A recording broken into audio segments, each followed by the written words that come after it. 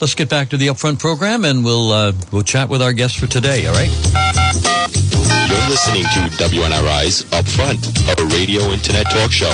Now, let's get back to the panel. All right, we are back to the Upfront program, and we continue our Meet the Candidates programs. We've been having them. Can you hear all right in the earphones, Helena? I'm going to listen to you. Okay. Yeah. All right. We continue our Meet the Candidates program, and tomorrow we'll go local. Today we're going to go state. Tomorrow, Chris Beauchamp, former council member here in Woonsocket, decided that he wants to come back to the Woonsocket City Council. We'll chat with him in studio tomorrow morning here on the Upfront program. Today we're shifting our gears to the gubernatorial race. We've already chatted with Dan McKee. Came in and put his platform together and his record together. Nellie Gabir has been here. We chatted with her about a week and a half ago. Today, Helena Folks is going to join us. And I can't wait for Matt Brown. He'll be an interesting interview, too. All these candidates are Democrats. And basically, a lot of people have said, as they've called this program, that the September primary is going to decide who's going to be the next governor. Now, the Republican challenger in November is probably not viewing it quite that way. But the point is that this is an important race for the 5 candidates that we're going to see on the ballot in the primary. Helena Folks is one of them. How you doing today? Thanks, Roger. I'm doing great. You know, we know that you spend a lot of your time at the corporate headquarters of CVS here in Woonsocket, but frankly, I've been here a long time. I know very little about you, but we understand you're Rhode Island. Are you a Rhode Island person? Born and raised. Okay, yes. Tell us a little bit about the biographical sketch before we get to the issues. Good. Well, it's great to be here. I love being in Woonsocket. Yeah, I spent 25 years here, but I was born and raised in Providence. I'm the oldest of 5 kids. On my mother's side of the family, we have a lot of roots in Westerly. On my dad's side, my great-grandfather came here on a boat alone from Italy at the age of 14. Started working in a restaurant and ended up owning a couple restaurants. And I would say his is the story of the power of education and what it can do for generations. My grandfather and his brother both had great educations and really built wonderful lives for all of us. So I love this state. I came back here. I'm the oldest of 5, and I came back here after school. And I started working in Woonsocket at CVS in 1992. I was in a cubicle, and over 25 years there, I had almost every job you could have. It was a great honor to serve with so many incredible people, many of whom live here in Woonsocket, Cumberland, Pawtucket, and I really loved it. We became a healthcare company in many ways, which was really quite an honor. The thing I'm probably most proud of is the decision I got to lead to get us out of cigarettes. So this was in 2014. We were doing $2 billion a year in cigarette sales. We were a public company. And we knew that as we were becoming a healthcare company, it was really inconsistent with our mission. And we were making profits, but we really needed to put people's health above that. And it was the most challenging effort I've ever led, but I would say the most gratifying. And on a very personal level, I had lost my mother to lung cancer 5 years before that. So, you know, when you watch someone die that way, it really hits home in terms of the impact you can have as a leader. And I would say so many people inside the company. We had at the time 25,000 pharmacists, for example, all across this country. They were so proud to work for a company that would make such a hard decision. So the reason I bring it up, it's a very important part of my history and my sense of purpose, but I also think it's relevant because I think this state is at a point where we need a leader who's willing to make really hard decisions and help put us on a very different path. We will get to health care and the health care workforce and reproductive health a little bit later in the program. One more local type of question. When Dan McKee was here, because he's from Cumberland, you know, he pushes the northern Rhode Island. I know you folks up here, you know, and I've had a business and so forth. with CVS headquarters here and so many people driving in and driving out, will you be able to, and our audience, basically what you're talking to, you're not talking, and nobody in Barrington's listening or Newport, it's Burrillville, North Smithfield, Lincoln, Cumberland, Woonsocket, a lot of Central Falls activity. That's who your audience is this morning. Do you know us at all? Well, it's a good question. I know many of you because I did work with you. You know, there are thousands of people who work for CVS who live up in this neck of the woods. They're working in distribution centers for CVS in North Smithfield and right here in Woonsocket. They're working right in the headquarters, right at CVS Drive, and they're working really hard. And I learned a lot from these people, and I have tremendous respect. And I think if you ask your neighbors, anyone who works at CVS, they would say, you know, she was a person who really cared. And so I learned a lot from the people of Northern Rhode Island from that experience. Helena Folks with us, and now we're going to get to the issues. I'm going to get to her favorite one, I think. She mentioned it, or you mentioned it. I'm talking like you weren't here in the building. You mentioned it in your earlier remarks with your family, education and getting a good education. And then you're a Rhode Islander. You look at what we have for educational opportunities. And I think in looking at your website and listening to some of the things you're saying, we could do a hell of a lot better job than we do. Oh, my gosh. We deserve so much better. Our kids do, the families. So it is my number one issue. Just to set the table a little bit, Roger, if you look across the state, only 33% of our kids pass their grade level reading tests and only 20% in math. And this is coming out of COVID. Every single town I'm in across the state, people are worried about our kids coming out of COVID. There's tremendous stress on our children. The mental health issues are really severe. Our teachers have been under incredible pressure. They're working harder than ever, you know, running classes from home while they had their own kids oftentimes to deal with. So I'd say the problem is big. It's a moral responsibility we have, but I would say it's also a huge economic opportunity. And actually, if you go back to my CVS experience, I recruited hundreds of people to come work for CVS over my time there. And sadly, the lion's share of them ended up buying homes in Massachusetts when they came. And they really just did it for one reason, which was great public schools. So I could see that firsthand. I saw the dollars that we sort of left on the table. And I believe that if we're going to get ourselves to a point where we've got an economy that is lifting people up and allowing us to reinvest, we have to invest in our schools. So I'm the only candidate with a very specific plan. I'd love people to go look at helenafolks.com. But I propose that we spend $1 billion on education. And I think most importantly, I've said, if I don't get our kids' scores back above where they were before COVID, I won't run again. And I'm saying that because I want to hold myself accountable. That's what I did in my career. And I think that's what we deserve of politicians. Don't just talk about something.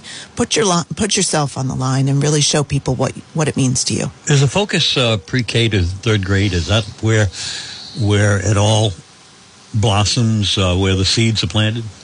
It's hard to just say that. It's critical. Obviously, a key part of my plan is universal pre-K.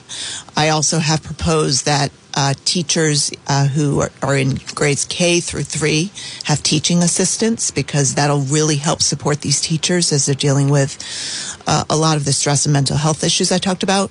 But this goes all the way through high school. So if you look at my plan, I've proposed doubling our investment in career and technical ed. We have a lot of kids who, if we allowed them to really tap into their passion, let's say starting in 8th or 9th grade, they could figure out what careers are exciting for them and be well prepared for great futures, whether they go to college or not.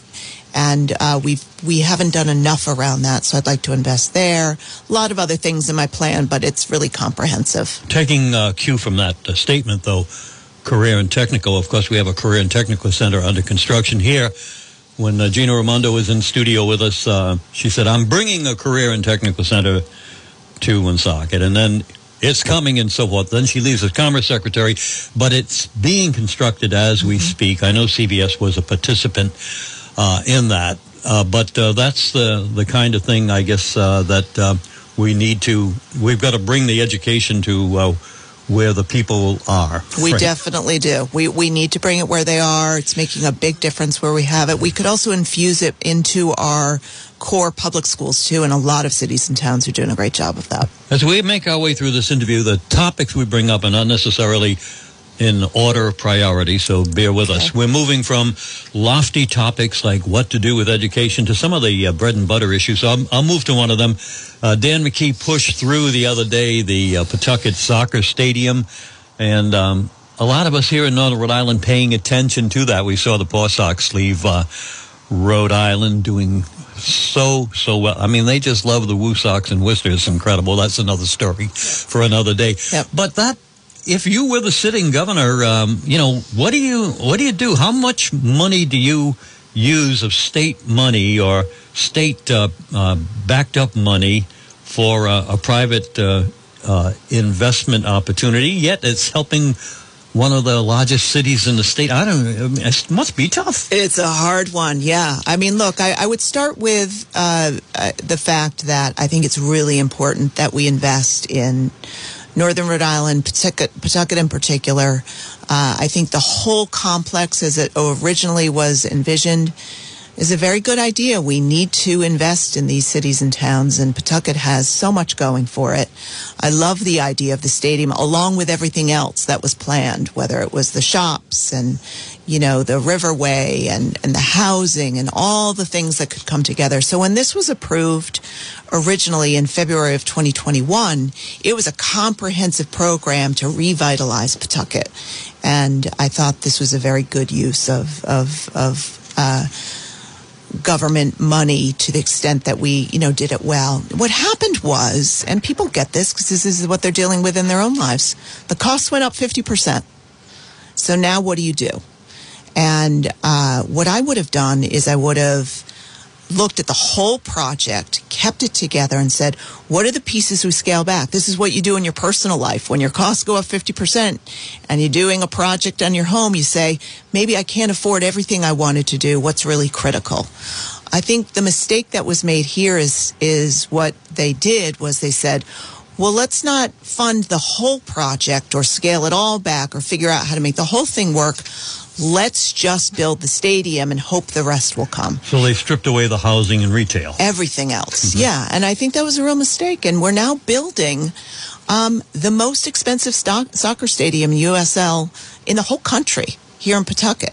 Could we have done a scaled-down soccer stadium for less than $60 million in government money and then saved money to invest in everything else? I do think we could have. We could have pulled people together and said, what are smarter ways to do this? So I think that was the mistake. I think that this is what the people of Pawtucket, Northern Rhode Island in general need is people in government who are willing to lead, who are willing to listen to experts, who are willing to make hard choices. And I'm disappointed in this. Of course, I'd love for Pawtucket to be wildly successful. I hope the rest does come. But I think it's a big mistake just to fund this and then hope we find the money later to do everything else. And for listener clarity, when the story came out, your brother who sits on Rhode Island Commerce said, I didn't speak to Helena and so forth. So that's on the record, right? Yep, okay. Absolutely. Now we're going to move on here and talk about housing. If you drive around, I live in Woonsocket, you drive around the city of Woonsocket, housing. And of course, we talk about housing affordability. We have every level of housing you could think of here in Woonsocket, from, first of all, terrible housing to high rises to we got a lot of housing here, and I think a lot of people in this area, they say, they hear Sabina Matos all the time talking about housing and so forth. I think we don't see it as much of an issue because there's so much of it concentrated here as the rest of the state. But is housing affordability really one of the key issues of this campaign? It is. Affordability in general. I mean, people are feeling very stressed by inflation, gas prices, housing prices. I think the The best story I heard that I think crystallizes this is a guy I spoke to who's in his 60s. He said, Helena, I bought my first house 40 years ago, and it cost me 2 times my salary. He's a teacher. It cost me 2 times my salary 40 years ago. And my 3 sons all want to buy their own homes now. It's going to cost them 5 times their salary. So I think it's this issue of, are we pricing ourselves out of this state? Can our kids afford to live here and have good lives? And so if you look at the numbers, we're 20,000 units short in this state. That's just the math. And so we've got to figure out what's a smart way to increase supply, because when we increase supply, it's going to keep the price down for people. I have a lot of ideas around this. Again, you can go to helenafolks.com and see all my thoughts, but I'll give you one very simple one. Accessory dwelling units, something they do in Massachusetts and California. And this is this idea of you've got a house with a garage, and let's say you convert your garage into an apartment suite. Oftentimes older people do this, doesn't have to be older people, but they can then live in the smaller unit and rent out the bigger house. It's a source of income for them. It obviously increases supply pretty easily. These are the kinds of things that we can do that are going to really decrease the strain. You don't solve it overnight, but there's a lot of tools in our toolkit. We need a governor who's going to lead us in this effort. Helena, do you ever get conflicted coming from private industry over at CVS, where there's government, you're in private industry as an executive there, there's government trying to control what you do at CVS, and you're a private company trying to control what you do for your stockholders? And so now here you are running for governor, and you're trying to solve the housing issue. And maybe those in the real estate market privately are saying, we don't need, the marketplace is going to take care of itself. Are you conflicted about that ever, coming from private industry? No, I think that my experience in business really positions me to be a very different kind of leader than what we have today in the state. And, if the state were in great shape, then I think existing politicians would have an easy way in. But look, for me, just so your listeners understand, as I said, I started at a very low level at CVS, and over 25 years had almost every job you could have. By the time I finished my last job, I was running all of retail. I had 200,000 people working for me, an $80 billion budget. And the reason I say that is I know how to lead at scale. I know how to get things done. And I think it's important, whether you're working in a company or you're leading a state government, is that you have great people around you. You get results for people. And I believe very firmly that when you have great leaders at the top, you can make amazing things happen for people. With that many people and that big of a budget, being governor must be a walk in the park. We'll be back in a moment with more of the Upfront program. 7-day-a-week dining at Grumpy's. Quality dining, casual dining. Monday through Thursday, our $10 dinner special starting at 4 p.m. You might find baked manicotti on the menu, or honey jack chicken, or our special oven-baked meatloaf. Monday through Thursday, $10 dinner special starting at 4 at Grumpy's. Or you can select from our regular menu with so many choices. And our kitchen is open on Friday and Saturday night till midnight for your convenience. So, for quality dining, come on into Grumpy's Restaurant, holding our prices during these inflationary times. Pulaski Boulevard, South Bellingham, Massachusetts. Scott McGee from the Stearns McGee team is ready. Whether you're buying or selling a home or just curious about the local market conditions, Scott would love to offer his services to you. He knows the local community, both as an agent and a neighbor, and can help you guide through the nuances of the current real estate market. So let Scott work hard for you. Your real estate experience will be memorable and enjoyable. You can reach him directly at 401-639-2906. Well, here's a question for you from Vern Rainville. Do you have frozen pipes or ice dams causing some damage to your home last winter? Well, this is probably covered by insurance. And did you know that you have 2 years to file a claim? Call Vern Rainville, the local adjuster that represents you, not the insurance company. Vern is a licensed public adjuster by the state of Rhode Island and will work for you to initiate a claim. You can call Vern Rainville today at 484-300-8255. $84.95 for a free, no-obligation in-home consultation. All calls are returned in less than 24 hours. Thank you, and we want to remind you that Vern Rainville has been a contractor for over 25 years, and he knows how to properly access and estimate the repair process to your home. Vern uses the latest estimating software with the most current pricing in the area, so that when Vern enters the picture, you've got somebody who's got that construction background, and you've got somebody who has the latest prices for wood and materials to get the right estimate and the right settlement for you. Vern Rainville, Public Adjuster. You're listening to WNRI's Upfront, a radio internet talk show. Now, let's get back to the panel. Okay, Meet the Candidates continues on tomorrow's program with Chris Beauchamp running for Woonsocket City Council. Woonsocket has 13 candidates in the council lineup. 7 will be chosen in November.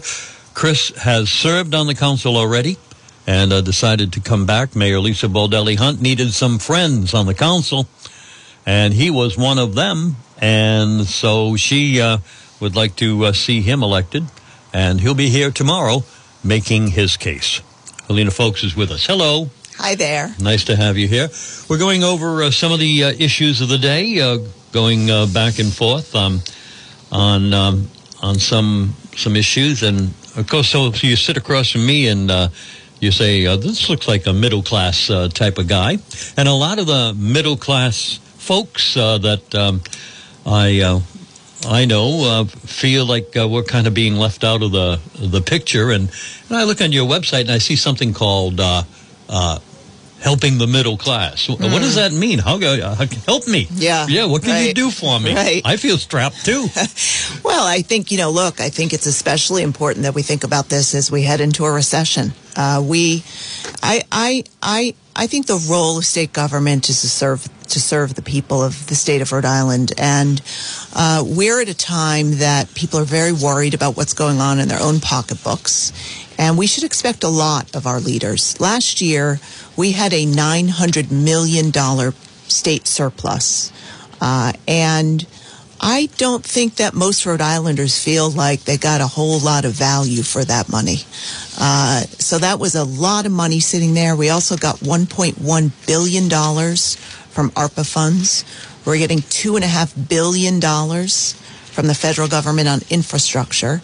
And I want to make sure that everyone in Rhode Island is benefited by all that, not just a special few at the State House, but really making sure that money gets to the people who need it. So specifically, one of my ideas is, with such a strong surplus last year, I was proposing that we give everyone who makes $100,000 or less $500 cash back. Put it back in people's pockets. They're struggling with gas prices and inflation. So let's take some of this surplus money and give it back to them. Let's just make sure that state government is working for them. There's so many small business owners that I talk to who have a lot that we could do to make their lives better, and that frees them up to spend more time on their business and hire more people. And by the way, the last thing I'd be doing is raising taxes on small businesses. That's something that one of my opponents, Nellie Gorbea, has proposed. I think it's a big mistake in a moment like this where we're heading into a recession. I think we should be tightening our own belts and making sure that we're making good, strong, hard choices. And ultimately, in a state where our budget is $13 billion, we got to figure out how to get more of that money to the people who really need it. So as you were answering that question, there I am shuffling papers. What the hell is he doing, shuffling papers? I was looking for that Nellie Gorbea thing. She was here, a couple of weeks ago, and she proposed that. And not only was it was for, directed towards small business, but anybody who's been successful in Rhode Island. And I'm not a rich type of guy, and I wouldn't even qualify. My company wouldn't even qualify if in fact, she got her way. We fall far below that.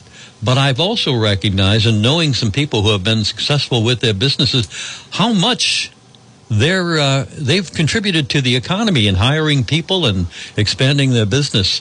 I really was turned off by that. Of course, I'm playing right into your hands right now, but that was a turnoff for Nellie, and I guess you caught on to that. Oh, well, I hear this from a lot of people. I really do. I think when I first saw her ad, I thought she meant just the big companies.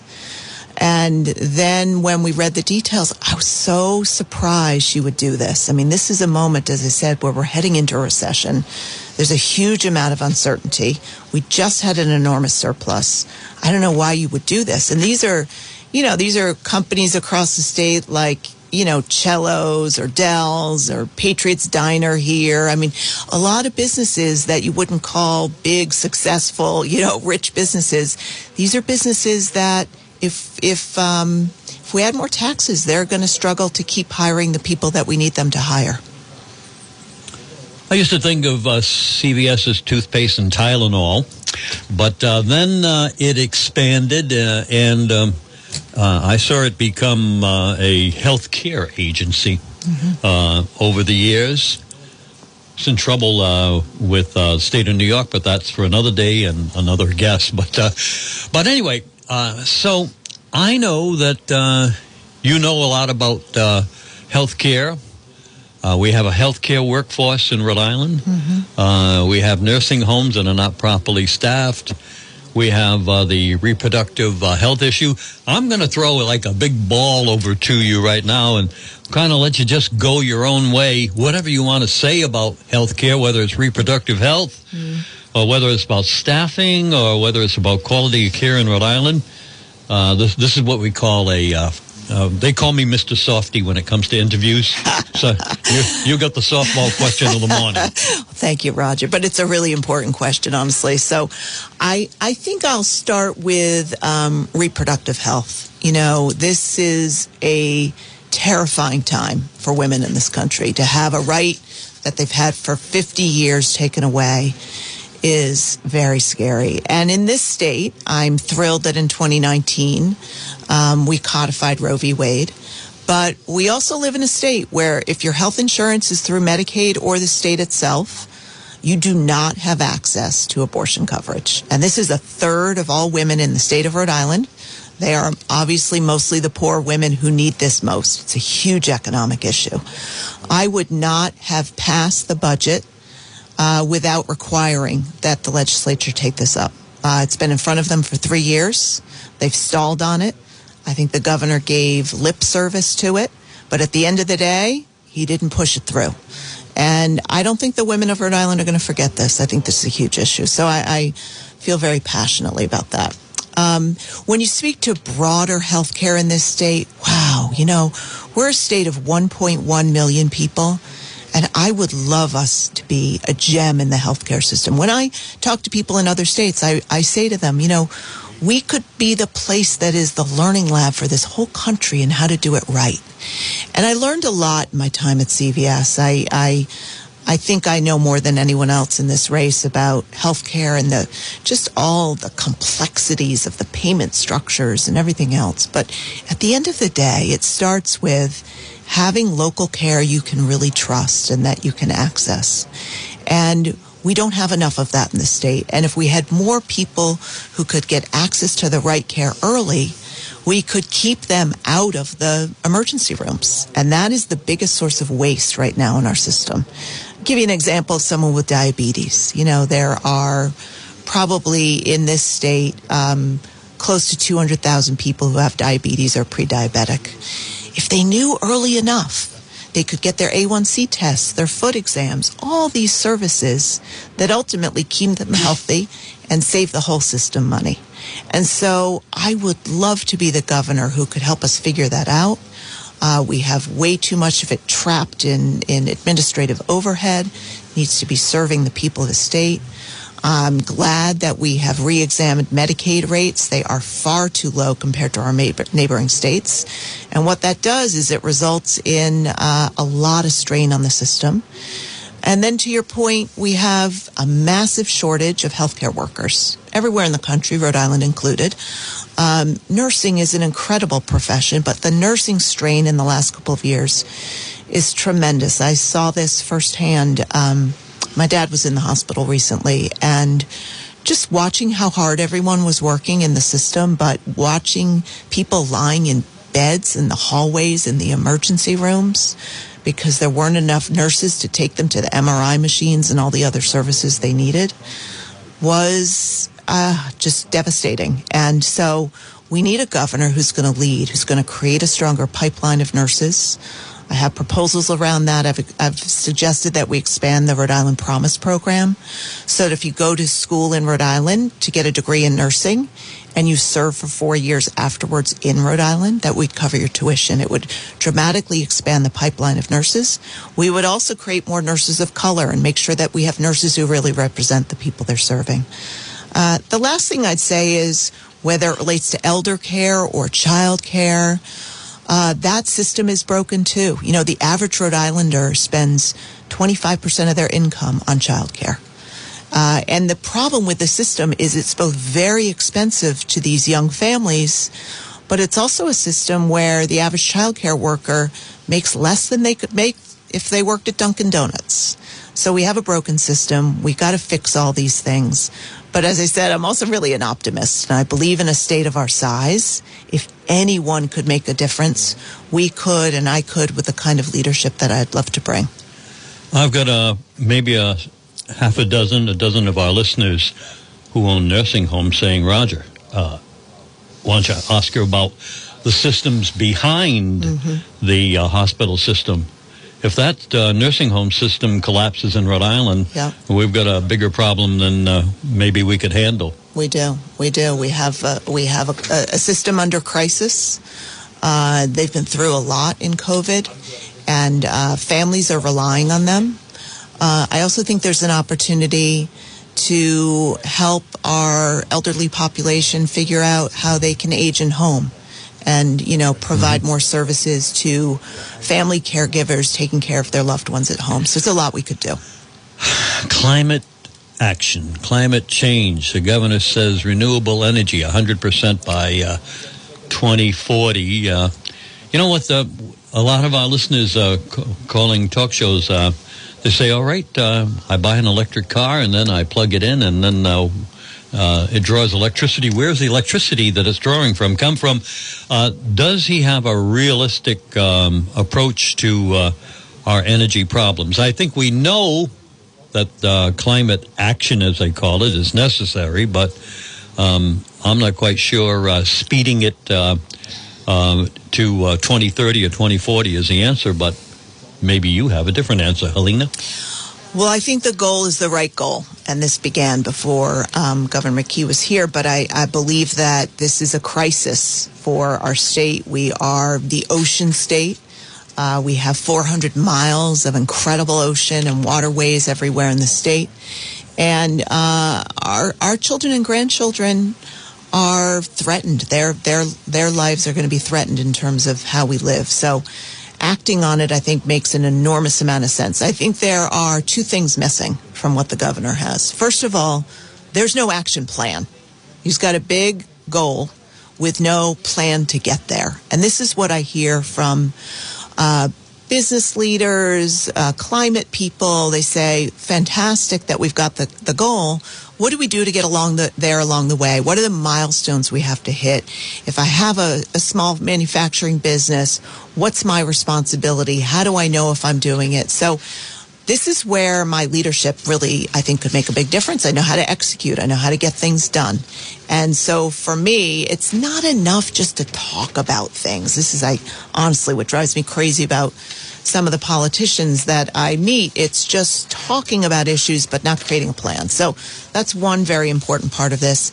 I've also proposed that my biggest economic plan is to invest in what I'm calling the blue economy, which is essentially, how do we take this advantage we have of our 400 miles of coast, URI School of Oceanography, the Naval War College, and use it to our advantage so we can create an economy that's thriving and at the same time benefit the climate. And so I've proposed doing what Boston did a decade ago with life sciences. They got the government, business and universities together. They did $1 billion bond, and they leaned into life sciences. I'm proposing a $250 million bond on the blue economy. It could really put us on the map in this country. We were the first in offshore wind farm, but there's a lot more we need to do, and it would drive this economy and also make sure we have a really robust plan on climate.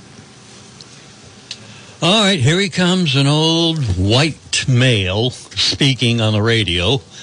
And I read a news story. I'm not going to name the candidate, but she's campaigning here in Rhode Island to protect, improve, and expand, not restrict the voting process. We're going to talk about voting rights in Rhode Island. And, well, maybe I'm educable, so maybe you can reintroduce the whole concept to me, but I didn't think that it was difficult to go vote, and especially now with early voting. I mean, how easy it is. But this person is thinking that we have to go further.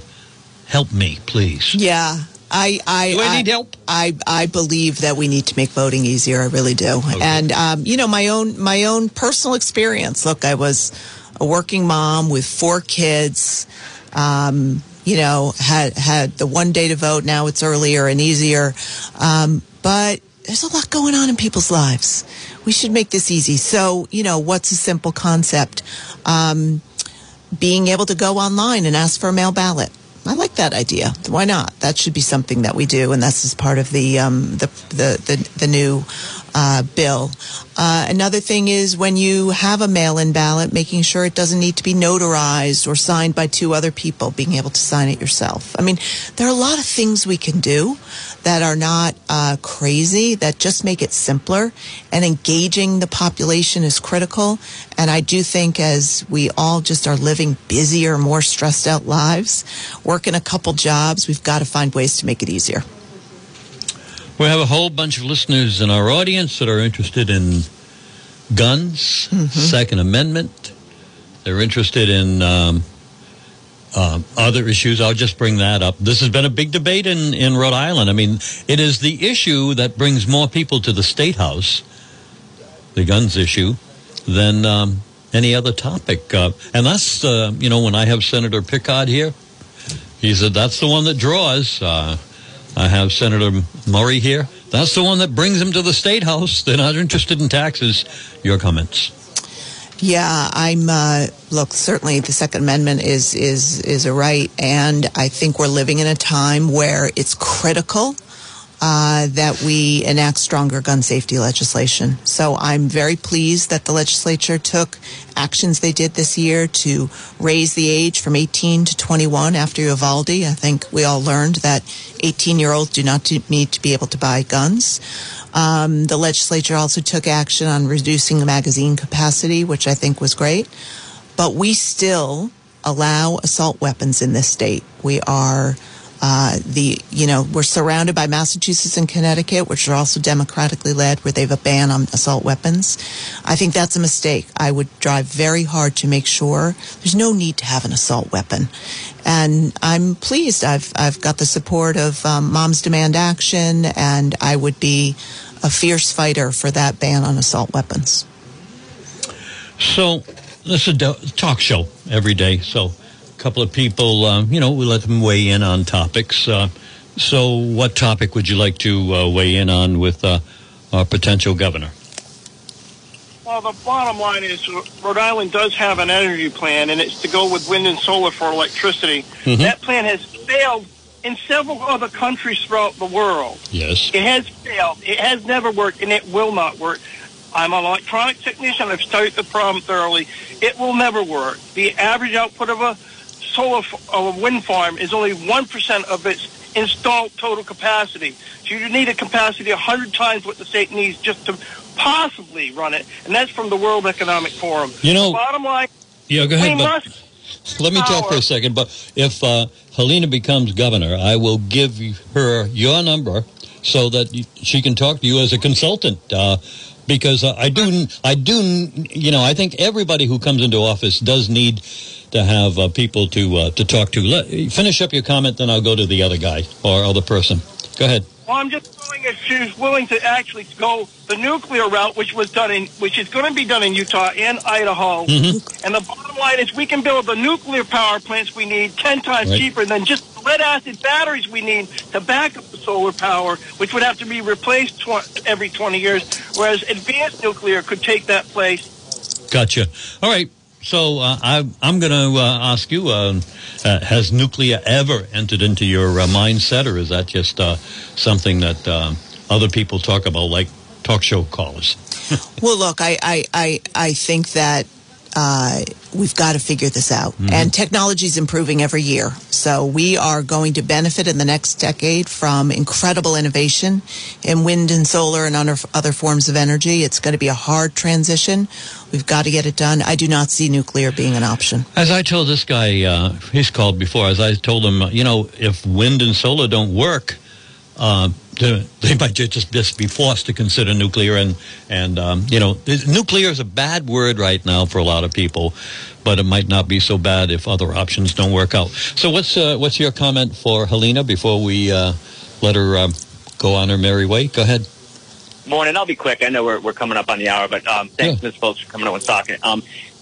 Just a quick backstory. I was driving up Route 1A, and I saw some of your signs on some of the properties, and I thought to myself, I'd love to ask Ms. Folks about ocean access. And then I tuned into Upfront, and you're on. I'm like, this could not have worked out better. So, Ms. Folks, Article 1, Section 17, Rhode Island Constitution, guarantees us access to the waterways. So all 400, I think it's all 400 miles or close to it. She said it was 400. It must be so.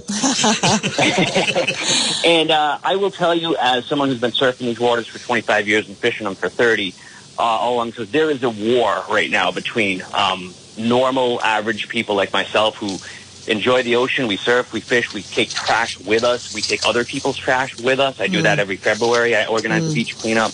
And let's face it, you know it. Roger knows it. We all know there's a war. There's wealthy people who would shut down those accesses in a split second if they had the chance to. Where do you? There's uncertainty right now where the high water mark is. Nobody can tell where the high water mark is. So I think that the burden should be with the property owner. Anyway, I'm gonna throw that up there, tee that up for you, Ms. Folks. It's all you. Thank you. All right. One of the problems you will have to solve if you're elected governor. The high water mark. Right. It is so complicated. Well, I just start with the premise that these waters are here for everyone to enjoy. It's a spectacular state. Thank you for what you do in terms of cleanup, and I understand the joy of surfing in these waters. So making sure everyone can access them, I think, is critically important. I know a lot of this happens at the very local level, and we've got town people who, are immersed in very challenging conversations. At the end of the day, we've got to make sure that people can enjoy the beautiful waters we have. So my final question, philosophical question. We see the Congress of the United States, they're down in Washington. We see Massachusetts with a whole different approach to economy than Rhode Island, and yet we're next door to each other. How does Rhode Island and Massachusetts interact with each other? And do we really have much to do with what's going on in Washington, D.C., or we're pretty much isolated? Once we get our American Rescue money, we've got billions of dollars, we're free on our own island. No? Well, I think Washington is stuck right now. We have some very good leaders. We're fortunate, honestly, to be represented by the folks we have who are helping us tremendously. But at the end of the day, it's actually one of the reasons I'm running for governor is I know how to run things and I know how to get things done. And I think just given what happened with Roe v. Wade, what people are realizing is governors matter now more than ever. We've got to have people in these positions who lift us up. And for me, the two most important things that I think I could do are build a great education system, critically important for the long term. And Massachusetts has done that very effectively in the last 25 years. They've stayed the course. They've held very high standards for their kids, and they're benefiting from that. And building a great economy. Look at Massachusetts. We can do this. The blue economy, our small businesses.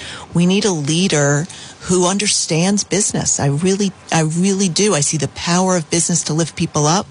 I don't see it as a force of evil. I see it as a place where we could embrace the business community and make sure people have great paying jobs and great futures. And I'd love to get things done for the people of Rhode Island. Do you have a minute or two for a few email questions? Sure. Yeah. Michelle says, please ask the candidate for governor what she would do to ensure voting integrity. I think we sort of commented on that a little bit earlier, but there it is anyway. Yeah, I think that, the legislation that was just passed, I think does a very nice job of that. Good morning, Roger and Ms. Folks. I'm a retired nurse, an independent voter. In my opinion, you seem to be the best Democrat candidate for governor, and now I lost the email. Oh, back again. But Democrats' abortion policies, Biden's Green Deal, and stuff like that, let Rhode Island vote are not acceptable. Just my opinion. Yeah, it looks like you're going to get her vote, even though she doesn't agree with you on everything. Right? Well, I'd love that. And look, at the end of the day, it's really not about Washington. It's about what's happening here in Rhode Island and the money we have and making sure it works for the people of Rhode Island. Helena, folks, thank you for being with us for a little while and sharing your thoughts. Did we miss something that you wanted to talk about? But I think, no, it's such an honor being here, Roger. Thanks for all you do. We'll see you tomorrow with Mr. Chris Beauchamp. Got another commercial to play here, and then we'll be out of here. Ciro's says, let's be happy again, Wednesday through Sunday, with our appetizer and drink specials till 5 p.m. $6 appetizers, including chicken tenders. $6 well drinks, including our tequila margaritas. Oh, that's my favorite. $6 sangria specials and daily draft specials at Ciro's. And then there's our lunch specials, served Wednesday through Sunday, starting at noontime. Pick a sandwich, pick a soup, and the price is $10.99. Specialty sandwich combos, pick a sandwich, pick a side, only $12.99. Ciro's, downtown Woonsocket. Let's be happy again at Ciro's of Woonsocket. Patio open for the summer. Open tomorrow. This has been WNRI's Upfront, presented weekday mornings at 8 a.m. Upfront is a regular public affairs presentation of News Talk 1380 WNRI Woonsocket.